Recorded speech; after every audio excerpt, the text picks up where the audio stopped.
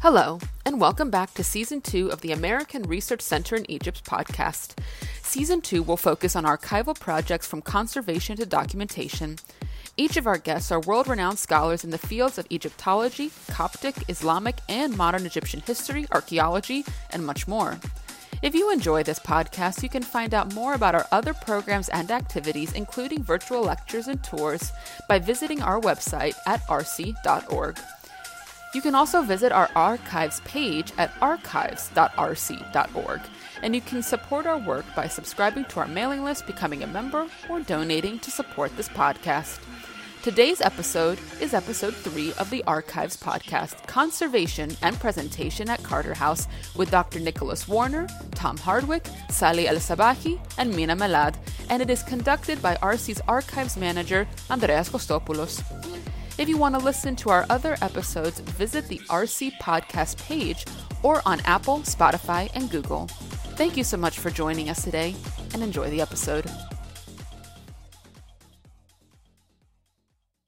Hello, dear listeners. This is Andreas, RC's Archive Manager, and welcome back to RC's podcast Season 2. This season is dedicated to RC's Conservation Archives, and today's episode is a very special one as we're joined by the team, led by Dr. Nicholas Warner, RC's Director of Cultural Heritage Projects, that concerned and curated Howard Carter's historic home in Luxor for its reopening on November 4, 2022, just 100 years to the day that Carter discovered the tomb of King Tutankhamun. So in addition to Nicholas, we also have Tom Hardwick, the project's Egyptologist, Salih El-Sabahi, RC's Heritage Outreach and Planning Manager, and Mina Melad, founder of the Luxor Times and the project's historic and archival expert. This Carter House Dream Team worked around the clock, starting in February 2022, to have the project complete for its November 4th relaunch, and we're very lucky to have them all here with us today to take us behind the scenes of conserving and curating the historic house turned museum in Luxor's West Bank. So for those of you who may not already know, Carter House, as it's commonly known, was built by Howard Carter, the British Egyptologist, who discovered the tomb of Tutankhamun in 1910 and remained his base in Egypt until his death in 1939. It was first turned into a museum in 2009 and then conserved and restaged as a house museum by RC during an intensive 9-month project that ran from February 2022 to November 2022. On November 4th, to mark the centenary of Credit's incredible discovery, it was officially reborn with a ribbon-cutting ceremony and launch attended by Egypt's Minister of Tourism and Antiquities, Mr. Ahmed Aissa, and nearly 300 other guests that included government officials, foreign dignitaries, descendants of some of the key figures involved with the discovery, and the press. There is a lot to dive into here, so we'll begin with Nicholas and Salih, who will walk us through the pre-project planning and the first phase of work that began in February 2022. Welcome all, and let's jump into it. Thank you, Andreas. May I take it away? Sure, absolutely. Hello, everyone. I'm Salih. I'm the other half of RC's Cultural Heritage Projects Department with Nicholas. And my role in the Carter House project focused primarily on coordinating the development and the production of the site's new visitor information, both on-site and virtually. Nicholas, of course, was responsible for the physical works and improvements, which focus on conserving the mud brick structure of Carter House and reversing a lot of the modern interventions that had altered the original physical appearance of the building. This was the focus of the first phase of the project from February to March 2022. But before we get into that, I think it would be a good idea to first share how you conceived of this project, Nicholas. Why Carter House specifically?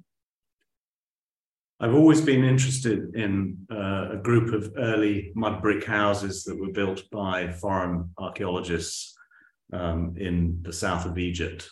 It's a small group of buildings, and they were all built out of mud brick, using to a certain extent vernacular tradition, but also borrowing heavily from British arts and crafts traditions of architecture. So Carter House is one of this group, and I've always had a soft spot for it. So I watched with interest over the years as, first of all, it was converted into a museum in 2009. And then I watched with some alarm as it began to be threatened structurally by overwatering the garden. So that was the main cause of the project. I thought that the house really needed another intervention in order to save its structure from further destruction.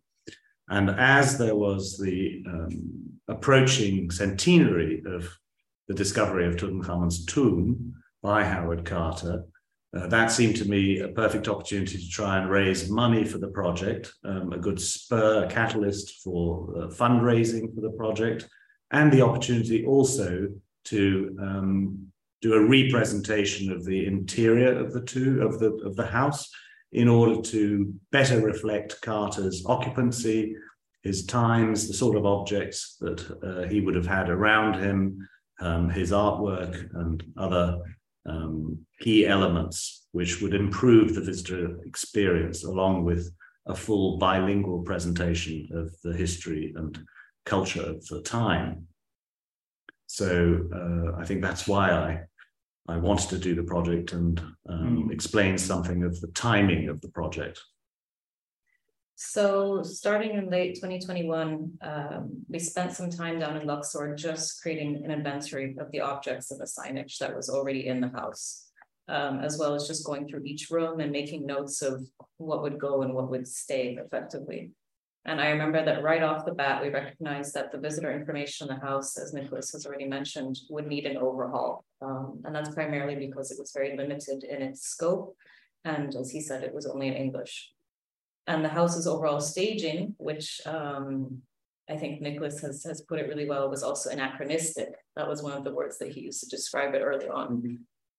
Didn't deliver the period feel that's so crucial to successful historic house museum visitor experiences. There were also things that had been operational when it was first converted into a museum in 2009, and they weren't anymore, such as the cafe that had been in the garden, and the hologram of an actor playing Carter that had been installed in the study. So the equipment for this stuff was all still around, but it was really defunct. And that also contributed toward creating this sense of abandonment and neglect in the space. Right. And the garden had really taken over. And that was one of the things that Nicholas really focused his efforts on at the beginning, was mitigating that effect from the garden. Yes. So one of the things that was obvious to me was that the water had to be kept away from the house as much as possible. The considerable amount of water that was used on a daily basis by the gardeners, and all planting should be removed as much as possible from the immediate perimeter of the house. So that was an initial move to create this zone around the house that actually reverted to a certain extent to its appearance when it was built, standing in full desert without a single tree or blade of grass. So I created this circle around the house, which was more of a dry circle, as well as installing French drains just in case of any possible seepage of water underneath the house. And then tackling some of the structural issues to do with repairing damaged walls, replastering the exterior and parts of the interior, making sure all the windows and shutters worked, that sort of thing, which was what you might call the structural conservation aspects of the project, which complemented and were precursor to the much more complex and interesting task of staging the interior, as it were. And for that task, I realized that my competency was not in that area, so I needed some help, and Sally and I both needed some help in order to accurately, I think, present the period feel of the house. And so we turned to Tom Hardwick, the Egyptologist, and Mina Milad, the founder of the Luxor Times, who together had, I think, the requisite skill set to provide us with a very, very interesting visitor scenario that was based on Carter's life and the historical events that surrounded the discovery of the tomb and the aftermath of the discovery of the tomb. And all of this information, whether it was in the form of material objects or written texts or archival images, was used in our attempt to restage the house. And I'm sure Tom and Mina will both explain their roles in more detail in a moment. Right. So if I understand correct, you just described the phase one of the work, right? That you started by architectural interventions, and then Mina and Tom came in to start the curation of the objects inside the house, correct? Yes, we had actually two phases of structural works. Mm-hmm. A phase that was purely structural works, and then a phase of finishing works inside the house. So things like the plastering and the painting and repairs, internal repairs. And then that was the point at which really we could work as a team together to develop the whole curated experience of visiting the house as it was in the 1920s or 30s, which was how we imagined it in terms of the scope of the presentation. Right. And do we have like a duration of time that the first phase took place? Like how long did this work? We spent about 6 weeks on the structural work and then about a month on the finishing work, mm-hmm. Which was also complemented by further finishing work in September, which was our real, when the deadline was looming. It was also, of course, dictated to a certain extent by not wanting to work over the summer when it was hottest. We were already working in May, and it was over 40 degrees centigrade. So yeah. It was already very, very uncomfortable working conditions. Absolutely. Because there was lots of work also in the garden and stuff outside, right? Yes, a lot of paving work, mm-hmm. the creation of a fully disabled access to the house.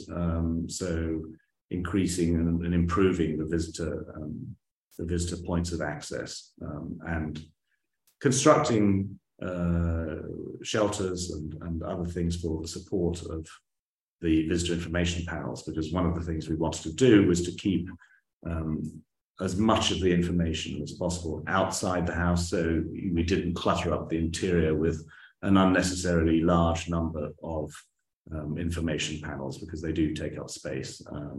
And we wanted to try and maintain the period feel and the feel of the building as a house, as an inhabited home. And that's at odds to a certain extent with providing full museum style information throughout the building. That's not to say that, I mean, we ended up with a compromise, of course, but we did want to initially not have too much information inside the building. Okay, understandable. So I think on that note, I mean, your names have been already mentioned a couple of times so far, but I think on that note, it would be good also to introduce yourselves, Tom and Mina. Tom. Hello, everyone. I'm Tom Hardwick. I'm an Egyptologist and a museum curator.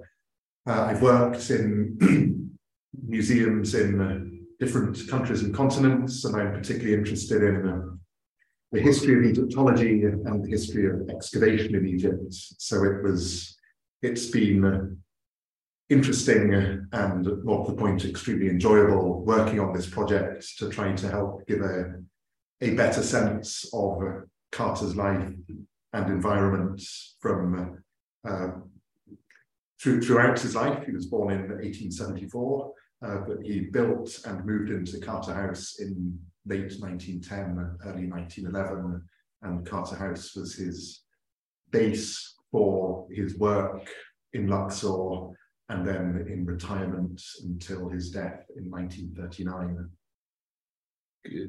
Mina? Hello, everyone. I'm Mina Blad, founder and editor of Luxor Times. And my role in this project was actually to help with the historical content around Carter and his life and what was happening in Egypt around this time of the discovery of the tomb, the social and political circumstances happened around that time that actually influenced even the daily life for Carter himself, living on that house on a daily basis. Okay, so I understand you're the founder of Luxor Times, right? Yes. Okay, so Nicholas mentioned that there was lots of work done to develop the visitor information plan. So I understand that you both were involved into the research that came through it. So is there any certain story that you would like to share with us? How much research you had to put into it? I mean, what was your whole experience? You know, you can share some. I mean, after Carter died, the house returned to the Egyptian Antiquities Service, from whom it seems Carter rented the land and then built the house. It became a rest house for antiquities inspectors in the 1940s, and the furnishings that were in there, Carter left to the Metropolitan Museum of Art, which had its own excavation house nearby at Deir al-Bahri. In the, when would it have been, the 60s or the 70s, the house had extensions built to the south, which were kept in the renovations. So when and then it was turned in the old house proper became a museum in 2009, without, however, any original furnishings, and a great deal of uncertainty as to what actually went on in the house. Right. So for part of this, we looked in various archives to see what information there was, and to cut a long story short, there wasn't very much information about the house. In private letters and diary entries, people said the house was nice and cool in the Arabic style, whatever that means, plain and simple. No one said we walked into this room and it was this color and the following piece of furniture. There were, however, half a dozen photographs of the house taken during Carter's lifetime, probably in the 20s and 30s, which gave us decent views of a large part of what we presume was Carter's study, his workroom, and then also Carter's niece, who stayed with him several times, wrote on a postcard, you know, X marks my room, this is Uncle Howard's room, this is the dining room. So we could work out the functions of many of the rooms. One area, sadly, had been demolished in the later renovation, which was the servants' quarters. So those we could not include in the renovation, but there was a certain amount of documentary evidence as to when Carter started building the house and what the functions of the rooms were. We also had some gotten our hands dirty and nearly drew blood, scraping away at the paints in the house to try to see what the lowest level, the color of the lowest level on the woodwork was. The house, when it was for the museum, was painted sort of off cream walls and slightly yellower cream on the woodwork. And when you scraped under the woodwork, you could see there was a baby blue paint scheme, and then also sort of a drab olive paint scheme.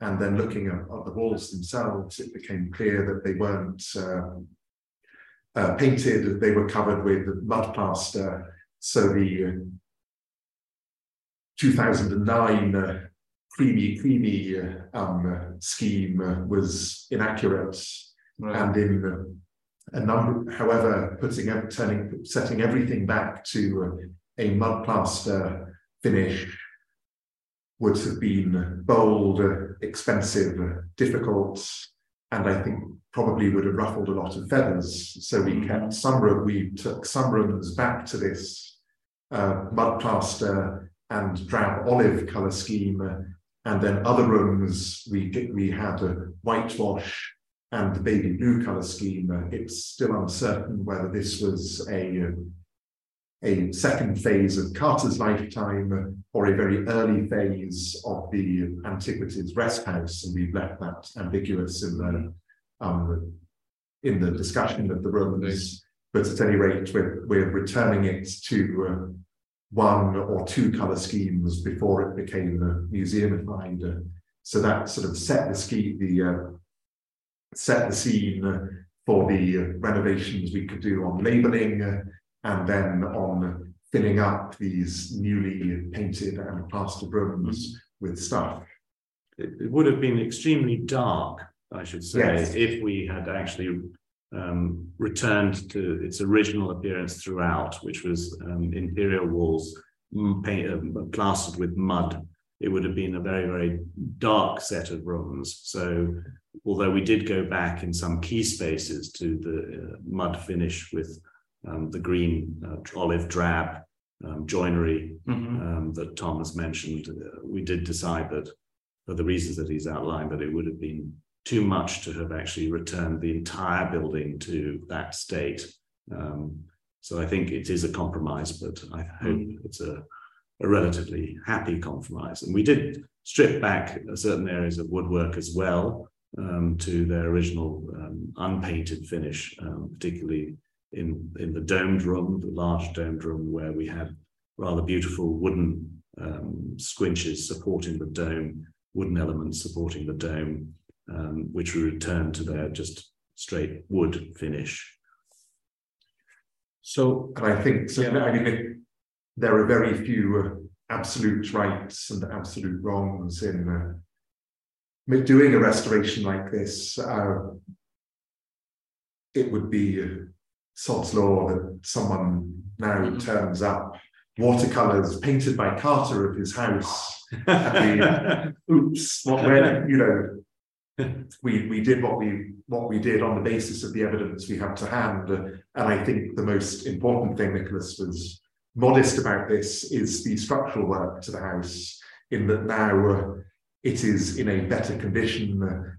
The interior work will, come and go. It will need looking at in another generation's time, but now, most importantly, the house is able to look forward to another 100 years in which it can be reinvestigated and reinterpreted. So the fact is, it's now in a far better situation for the future, and that's the ultimate goal of anything like this. You are listening to the official podcast of the American Research Center in Egypt. More information about our archival projects is available at archives.rc.org. And if you would like to support the RC podcast, please visit rc.org/podcast. Now we will go back to our episode, Conservation and Presentation at Carter House, with Dr. Nicholas Warner, Tom Hardwick, Sally El-Sabahi, and Mina Melad. Tom, I have one more question for you. Just I want to go back to when you start talking about your research, and as an archivist, I have an interest, of course, to know more about resources. Yeah. So can you share with us some of the resources that you use to conduct your research? There are a number of biographies of Carter which make mention of this. There are now, in the last decade, a lot of archival material has been put online, so you can search letters written by Carter and his colleagues without having to fly to Oxford. The Griffith Institute at the University of Oxford has a lot of Carter material. There's a private library, the Peggy Joy Egyptology Library, which now owns many of these old photographs of Carter's house I mentioned.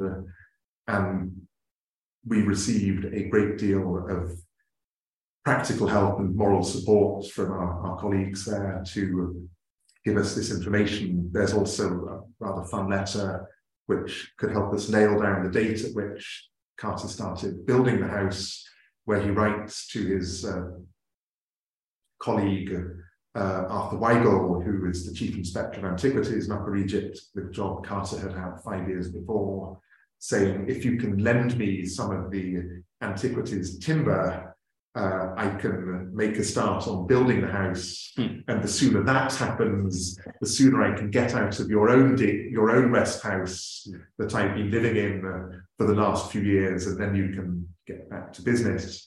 And the fun thing, and you can back me up on this, Nicholas and Mina, I think some of the scaffolding is still in use. The wood that the Antiquities Service bought in the ground for Karnak in the 1890s. There is a store of materials which do go back to the 19th century, belonging to the Antiquities Department, which includes enormous bulks of timber, such as you would not be able to buy today on the marketplace, which were used for a lot of the archaeological excavations that took place on the West Bank, primarily used for shoring up collapsing tombs or descending shafts. So there is this significant store that's still being used and is of great value, actually. And that was the fun.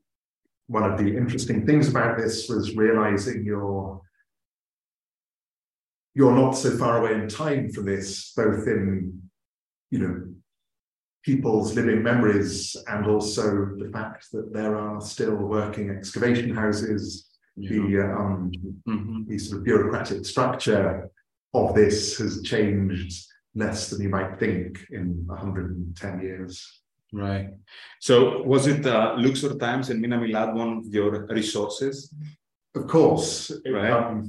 It was, Mina can talk about it. So it was fun working with everyone on this. Great. Mina, can you tell us some background on the historic events in Egypt and the social and political changes that were taking place during the discovery, just before and during the discovery? Yeah, sure. Put it on a context, First, can I just say something? Well, Tom beat me to it, but I wanted actually to mention that some of the really amazing work that happened is the part people can't see, the part that happened under the ground, the structural work. That's the part, without that being done, we wouldn't have had the chance to do anything with the house. And when Nicholas contacted me first about being a part of that dream team working on the house, he knew I was digging and diving in archives for many years on this topic, especially about Carter and the discovery of the tomb, through the archives of Egyptian newspapers and magazines and private collections of photos in Egypt. So it was really fun to be a part of the team and to, as Nicholas wanted to do, put depth into the bigger picture of the house and Carter's life, not just about the house or how he used to have his daily life, but also everything was happening around at that time, including, of course, the most famous thing Carter did, the discovery of the tomb. So at that time, 1922, when he discovered the tomb, Egypt was going through many changes in political situation. The uprising started in 1919 revolution and didn't stop there.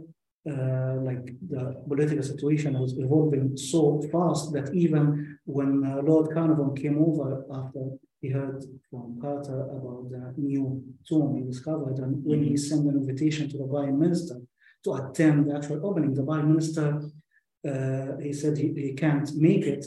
Well, he didn't know why then, but now we know because they set the date for Thursday, and the Prime Minister knew on Wednesday he would be resigning. So that's why.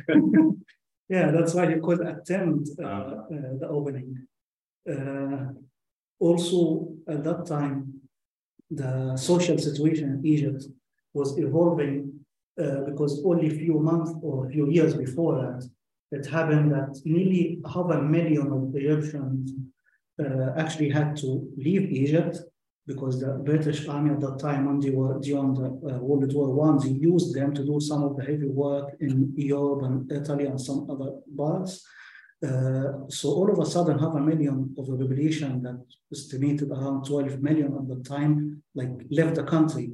So that caused shortage in crops and stuff. So that also impacted the social life and made the uprising and turmoil against the British even more at that time. But amongst all of this, there was a British man digging in Valley of the Kings, and he had a great help of the locals, because the local workers there, without them, he wouldn't have been able to do everything on his own.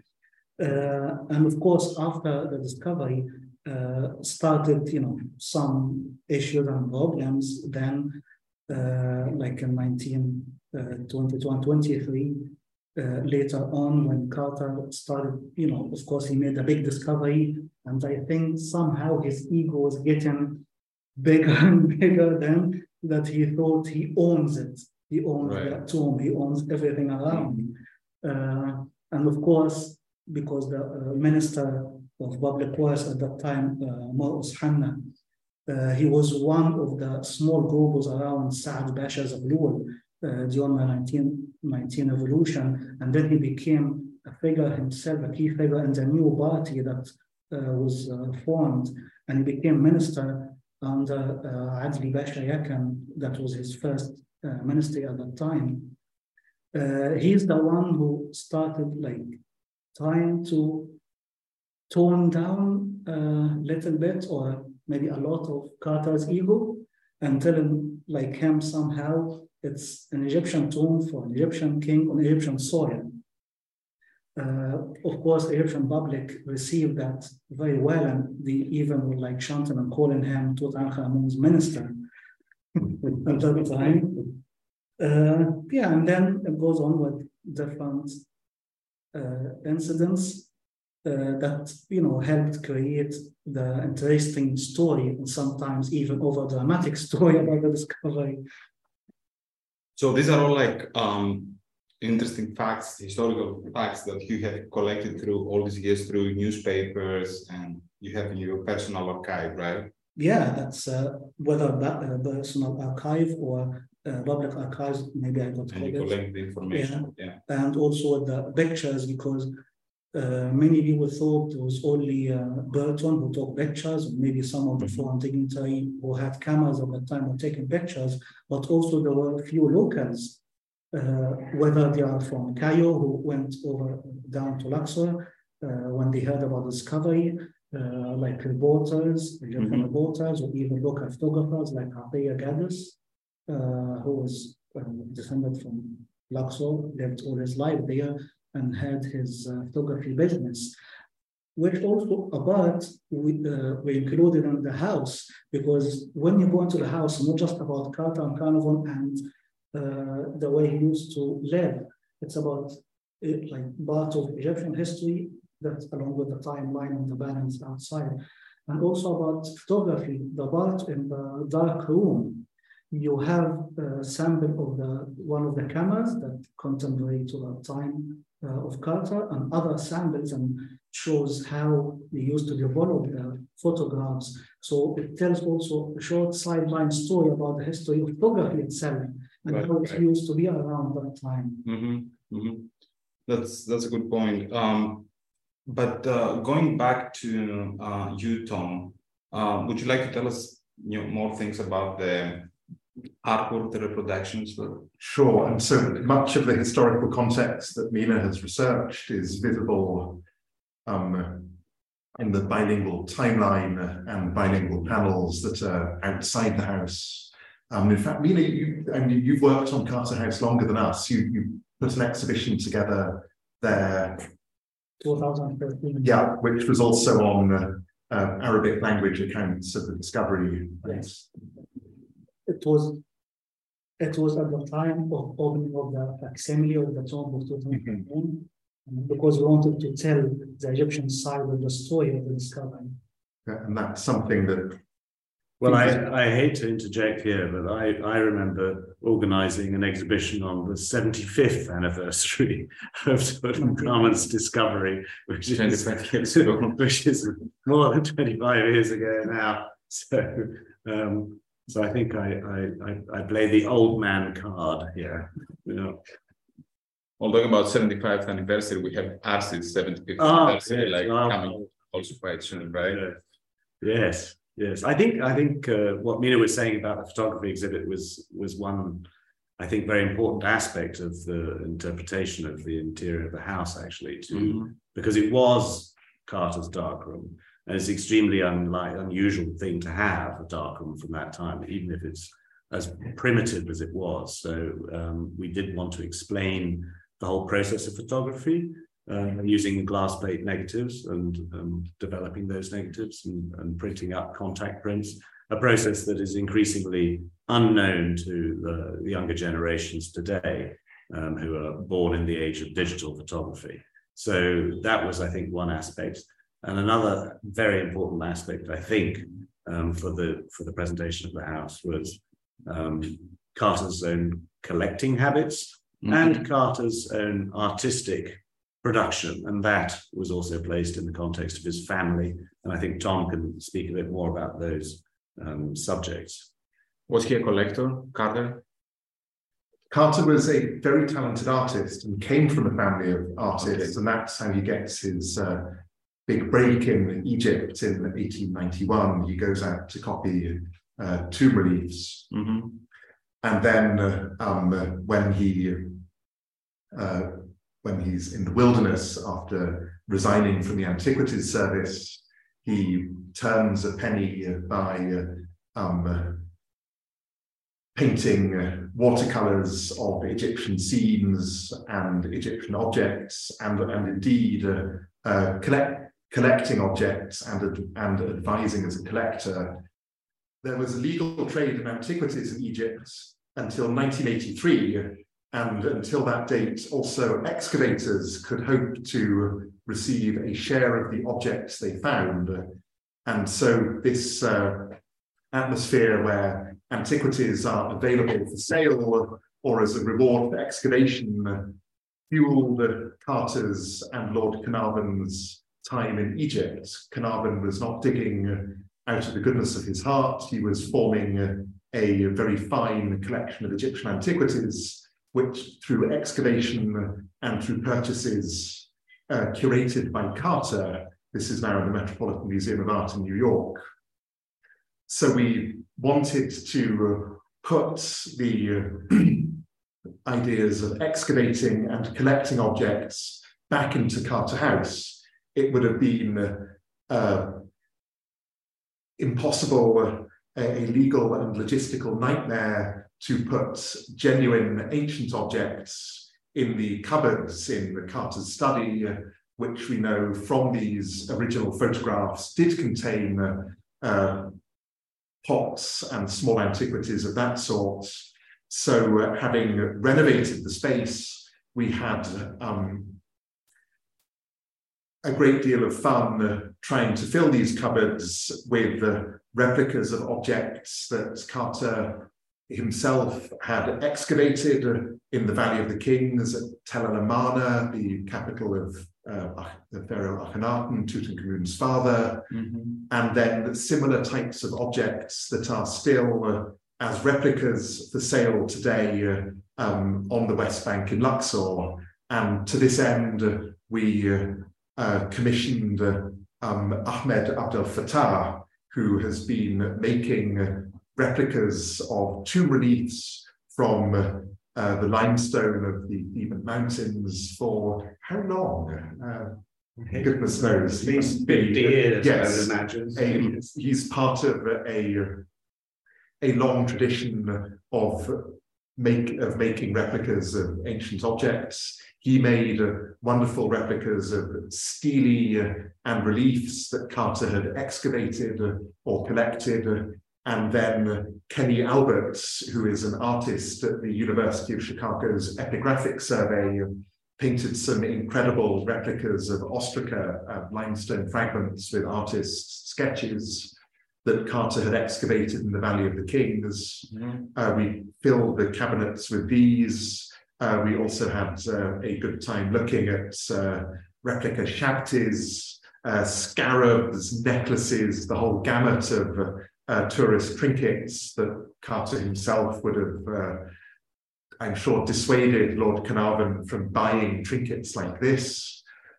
On the walls, we put replicas both of 19th century photographs of Luxor, which showed the environment Carter lived in, and then of watercolors Carter himself had painted, some of which might have been created in the study, what had been in the previous incarnation of the house, a spare room we realized was most likely to be the study. It has this beautiful north light. And then also we put replicas of oil paintings by Carter's father, who specialized in saccharine pictures of big-eyed deer and quiet rustics. And then Carter's brother William was a talented portrait painter. He painted the picture of Carter that's now in the Griffith Institute in Oxford, the sort of iconic image of Carter at the height of his fame, and then a rather nice still life by his brother. None of these paintings ever made it to Egypt. They're all in museums in the UK and the US. But again, they give a sense of the artistic background Carter grew up in. And then I guess the final two things we had to stage were the darkroom, where we made replicas of negatives Carter himself had taken in his excavations in the Valley of the Kings. So these were images that Carter had taken and then developed and printed inside the very same darkroom. And then finally, you can't do all of this painting and photographing and excavating without a decent diet. There are lists of Carter's pantry from the 1920s, bottles of whiskey, and then he clearly subsisted on a very rich diet of food sent from posh grocers in the United Kingdom, like Thornton and Mason's, Jackson and Piccadilly. We had a lot of fun trying to find vintage bottles and cans, and this is where our colleagues at Chicago House, the University of Chicago's Ethnographic Survey, has been working year in, year out, I think with a break for World War II, in Luxor on the east and west bank since 1924. So they're approaching their centenary, and in their new Chicago house, which dates to 1933, on the east bank, they had not thrown a lot away. And the director and staff there were very generous in giving us the run of their magazines. We had artists' drawing tables, 2 beds, again from the 1920s, with rails for Nemusea, mosquito nets. What else did they give us? Photographic developing equipment. Biscuit tins. And the best bit was rummaging in their pantry for 1920s tins of biscuits. Yeah. A 1928 vintage, what do they call them? Soda siphon. Yeah. One of 4 dating to that period, I should say. Wow. So they kept everything. They never threw anything away.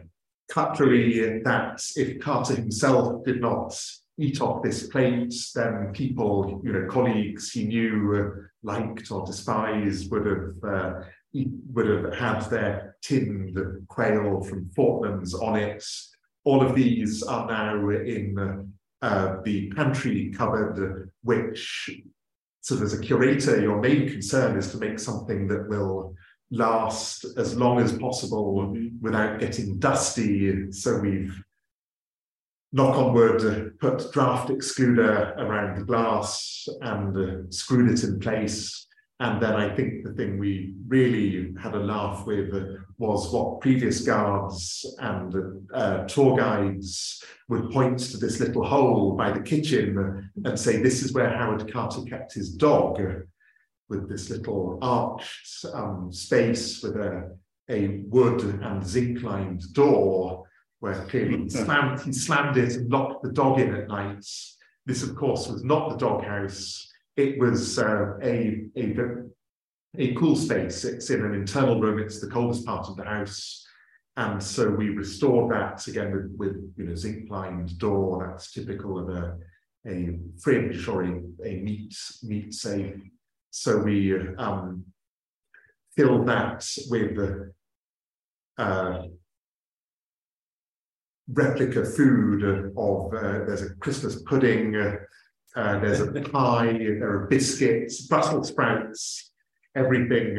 And all these are displayed there, right? Yes, again, displayed behind glass, nice. so that should keep the dust off for a while. Nice. And then finally, you go into the kitchen, which previously had a 1950s fridge in it, which, with the assistance of many of the staff at Carter House, we filled it with things that were more likely to have been in a kitchen run by Egyptian staff in the 20s and 30s, such as the dried dates and the doom, I think. True. Yeah. The coffee grinder. What's the name of the measures for dry measures? These medieval The rattles, the grain measures, they're a traditional form of grain measure that no longer is used, but was used until the 1950s, I think, for measuring out grain and rice and staples like that, and beans. They were a positive addition to the landscape of the kitchen. And then Nina, your friends with remind us about the tailor. Yes. Yeah, because we were trying to also find some sort of the uniform the help in the kitchen would be wearing from around that time. And with Tom and Sally, we went around Luxor to the local market there. And then I thought, okay, maybe we'll ask the tailor there, and known for years, maybe if he can do something. And then he brought out this very old, dusty garment. It was an abaya. And he said that used to be actually his grandfather's. So it's actually authentic and old, around maybe the same time of Carter. And he was happy for us to use it there. And actually, he went to the house after that. He visited the house and he saw it there himself. Oh, great! Yeah. And so all of these sort of the stagings for the walls and the rooms, you can enjoy visiting Carter House, but also from the comfort of your own home, thanks to the 3D scan that Andreas made the day before the opening, when everything was, we hope, in prime condition and the right place. Yeah, no, that's definitely something to remember. I remember, I arrived to the Howard Carter, and it was just like a few hours before you wrap up your work, and I brought my camera, and you were all like running around. And definitely there was like lots of pressure to finish on time because the next day was the opening. So yes, the 3D scanning, that's a good opportunity to talk about this. It was, I did the 3D scanning with the Matterport Pro 2 camera. It's a camera that RC has, and we have done like some scanning of sites and monuments before, monuments that RC has done work. And that was like an amazing experience. First time, actually, I had to scan like an entire house. Usually before it was like an open space. It would be like, a madrasa. It would be different monuments. But that gave me this amazing opportunity to capture on 3D a house, which is not only a house, it's also like a museum at the same time. And this makes it even more difficult and challenging. It took, I remember, 2 days because I had to go to each space and make sure that all the objects were placed, and there were no dust, there was no things that we wouldn't want them to look on this 3D tool. Because the thing with this 3D scanning is like you capture the environment as it is, and you digitally preserve it forever. And whatever you capture there, it stays, it lives there forever. So it was very important to make sure that everything was like perfectly cleaned and all the objects were in its right position. So that was a bit challenging. Also, there were lots of corners, and there was all these like panels, and mirrors and glass surfaces that it was quite tricky for me because I didn't want to show like I didn't want to show reflections. So it was definitely a very challenging 3D scanning. And also all the objects that so amazingly you curated, that I felt that they had to, be in the camera. They have to be like preserved. And so also people would be able to, when they experience the 3D tool, they will be able to see these objects rather than just like viewing them. So that was a challenging one, but it went well. It lasted 2 days. And now this amazing space is also digitally preserved forever, and people can have access to it. Currently, it's under rc.org, under the virtual tools, but also the visitors who visit the Carter House can scan with their phones. We have like installed in one of the panels, we have installed like the QR code. And that gives us also some sort of like information about the visitation rate, because we can get the statistics from the Matterport backend. I can report that in 11 weeks, almost 11 weeks that the 3D scan is online, we had like more than 2,200 unique visitors with more than 30,000 visits. And that shows also like the impact and the work that you have done there has. So yes, that was my small contribution in your dream team. And I'm really glad that I had the opportunity not only to see the house and the renovations, but also like to digitally preserve it. So, and then I do remember that by the time that I finished the scanning, then next, after like just a few hours, it was the opening ceremony, which was a big event. So speaking of the reopening, it was an excellent event. It really honored the culture and the people of Kurna. And I especially like the inclusion of the Rababa band, right, that performed during the lunch, and the inclusion of a member of the descendants of the actual people who were involved in the discovery. Right, Sally? Would you like to tell us more about this? I need to know more about this band, because I've seen like some artist staff and visitors like dancing.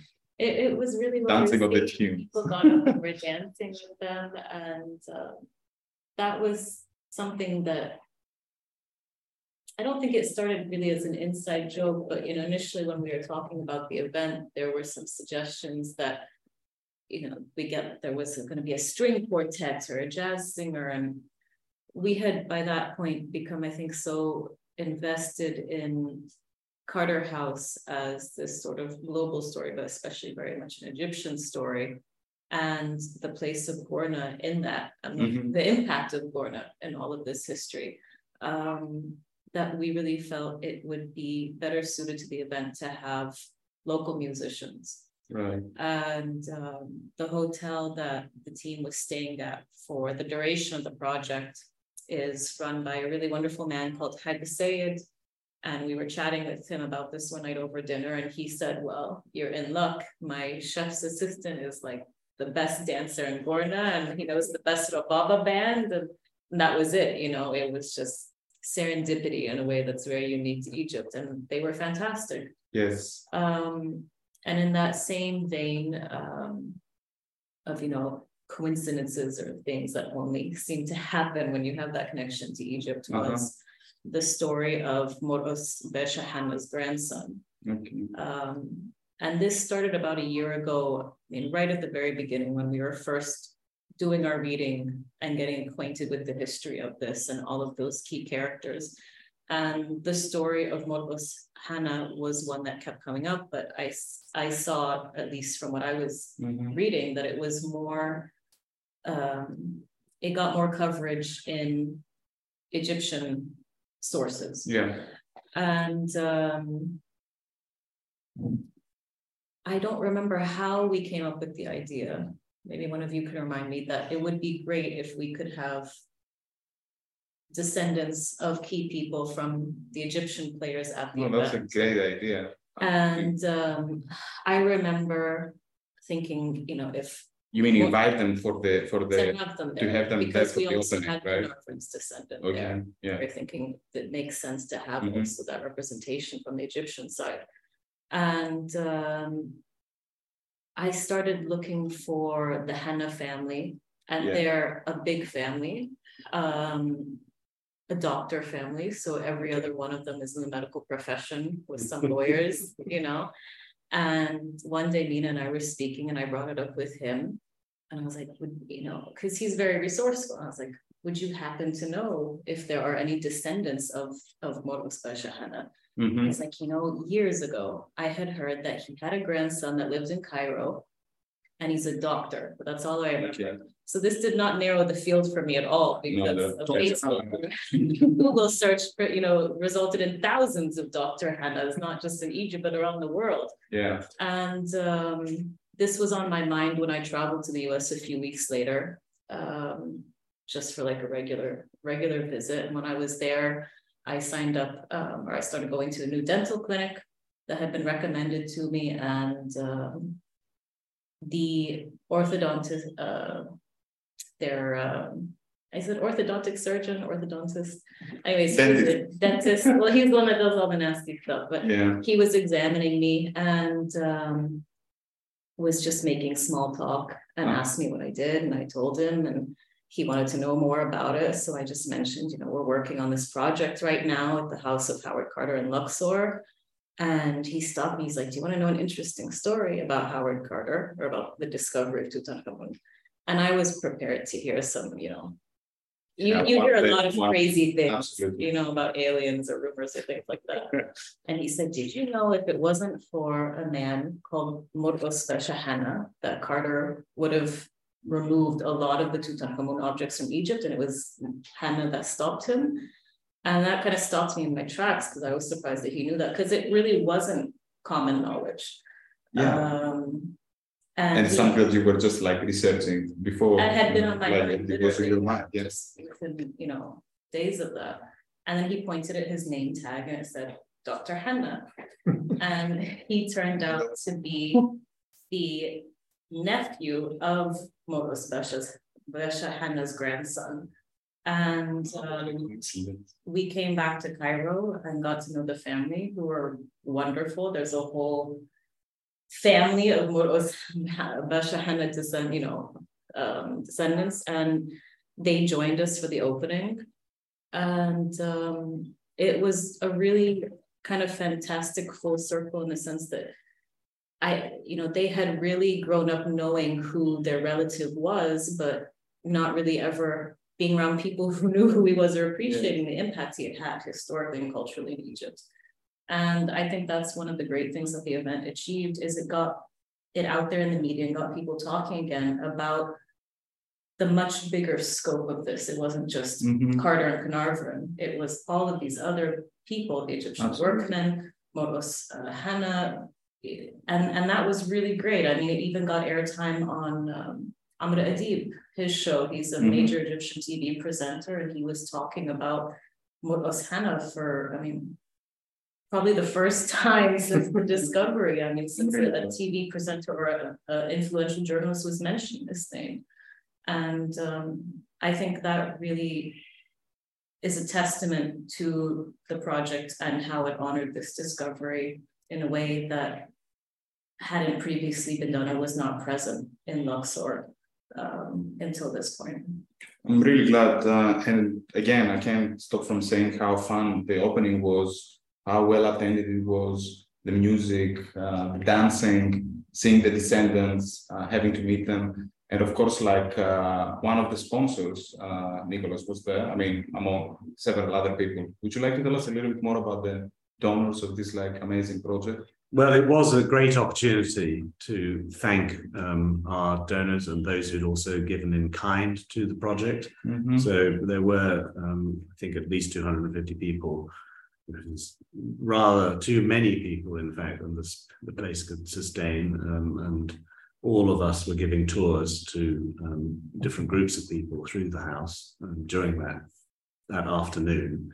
You and Tom were extremely busy. I would see you going tour after tour. Yes, I don't think, yes. And it was a chance to thank primarily our main sponsors, who were the Adina Savin Family Trust, USAID, and the Houston Museum of Natural Science, who are all generous in helping us to achieve the goals of the project. And of course, I should emphasize here that none of this would have been possible without the full support and collaboration of our colleagues in the Ministry of Tourism and Antiquities, who are the owners of the site, obviously, and who participated also in the drafting process for all of the visitor information. It was something that was a collaborative exercise as well that we went through with our Egyptian colleagues. So it's important to mention that as well. Yeah, but Mina, going back to you now, it's interesting what Nicholas just said. You know, it's like our colleagues in Ministry of Antiquities, the people who work there. So, I mean, we visit Luxor and we come back to Cairo. We're all based in Cairo. So I understand you live in Luxor. So can you give us feedback of how the local community had received this work, you know? Well, as you said, I live in Luxor, so I pass by or I visit Carter House more often, maybe more than you. And after the reopening, like I've been hearing the positive feedback from locals and visitors, like locals around, you know, now they see there's actually like bilingual like signage everywhere, and they actually get to learn more information. Even locals maybe didn't know about, you know, Carter, about the discovery, about the events was happening around that time, because, you know, they didn't live like 100 years ago, and maybe they heard a little bit from their like grandparents about it, but they learned from it. And the ones who visited Carter House before and after the project, they can see also the difference and like what impact, you know, it did on locals, and even like the Ministry of Antiquities, like the inspectors there when they built Carter House, because some of them who are older now, they stayed at that house when it used to be a rest house, like in the 70s and 80s. So they have memories themselves there. Some of them, you know, when they go back and see it now, it's all, of course, different from when they used to live in it. But they see the difference in a good way, that it provides more information and more context about the house itself as a witness of the Egyptian history in this local area. And actually local people are so excited, and they are hoping, you know, also in the future, at the second phase, there will be like more activities that would attract people to spend more time around the house and get involved more, like local community, to attract them to be a part of the project somehow. Yeah, I think that's a very good point, and that's why I always wanted to get Nicholas and Sally's view on that. I mean, knowing that this house has such a great historic value, and it provides a wealth of information after the curation you did, and so many people have lived there, as you said, you know, back in the days.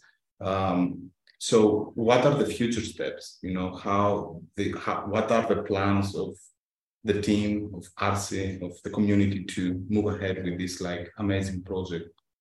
Well, there is a phase two, and the phase two is something that we are looking for funding at the moment to accomplish.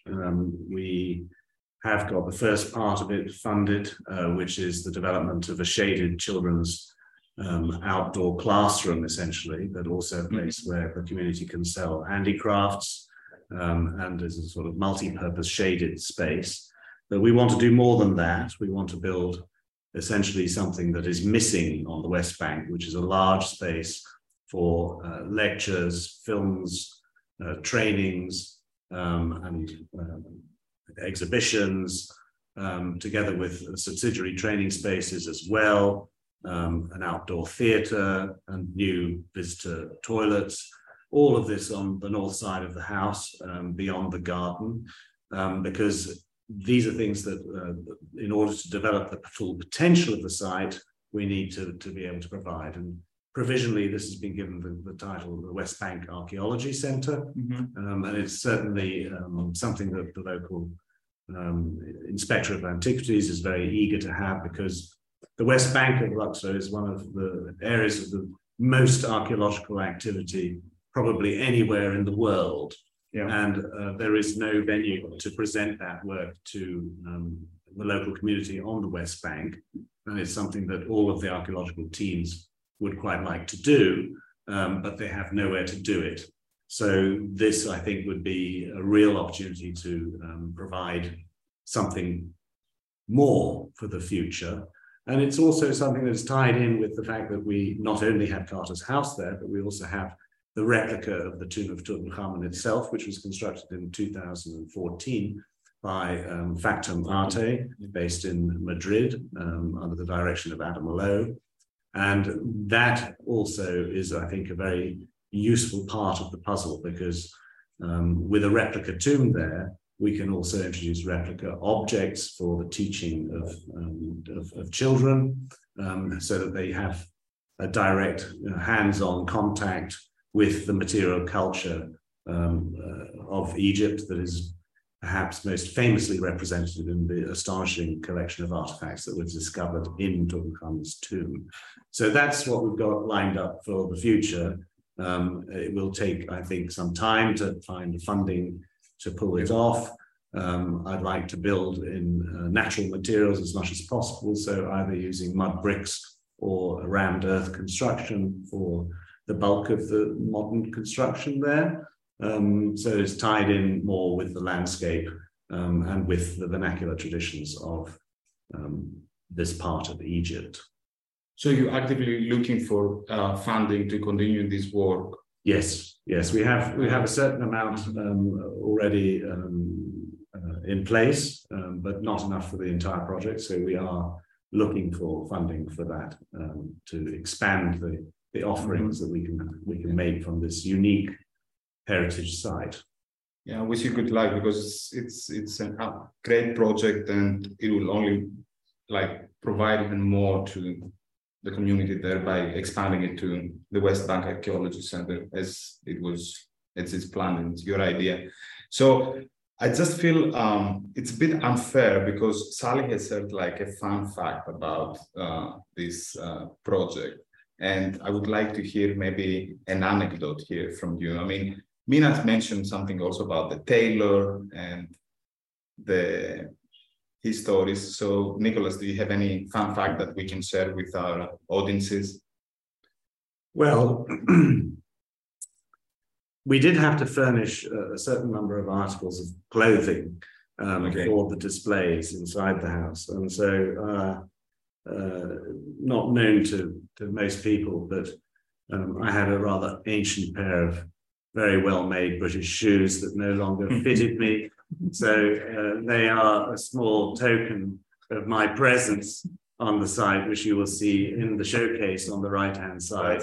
Well polished, as Howard no doubt kept his shoes well polished, and no doubt made by the same English firm of shoemakers that made his shoes too.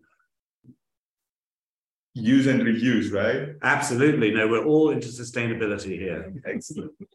What about you, Tom? Any fun facts? My embarrassing anecdote is that I invited my parents over to come and witness the opening and be proud and parental and all that sort of thing. And the day before the opening, I press ganged them into helping cleaning the house, which again is sustainable, intergenerational. And all of the buzzwords. They did a very good job. They did an excellent job, and they also provided a very delightful object for the kitchen, which was a double mousetrap, a his and hers mousetrap. I keep on trying to imagine this trap with two tiny mice, condemned to die together. So we had some fun with the project, and I have not lingered on the administrative aspects, which will take some years to filter through my system. But I think the outcome was worth the pain. Oh, absolutely. Absolutely. Thank you very much. Thank you all. Thank you so much for this insight into the Carter House project and, of course, sharing the future plans of it. I'm pretty sure that lots of people will find it interesting to know what is ahead. It's fascinating and really leaves us with the appreciation of how much research and passion went into the project, research from all the members of the team. I encourage everyone to visit the Luxor and to the Carter House. And for the armchair tourist, I suggest to look into the virtual tour, which again, they can find it under rc.org in virtual tours. So again, thank you very much, Nicholas, Tom, Sally, and Mina. It was a real pleasure having you here, and good luck with all your future endeavors. Thank you. You just listened to Conservation and Presentation at Carter House with Dr. Nicholas Warner, Tom Hardwick, Salih Al-Sabahi, and Mina Milad, and RC's Archives Manager, Andreas Kostopoulos. Please visit our website at www.rc.org/podcast for more information or contact us at podcast@rc.org. Thank you for listening, and we'll see you next time.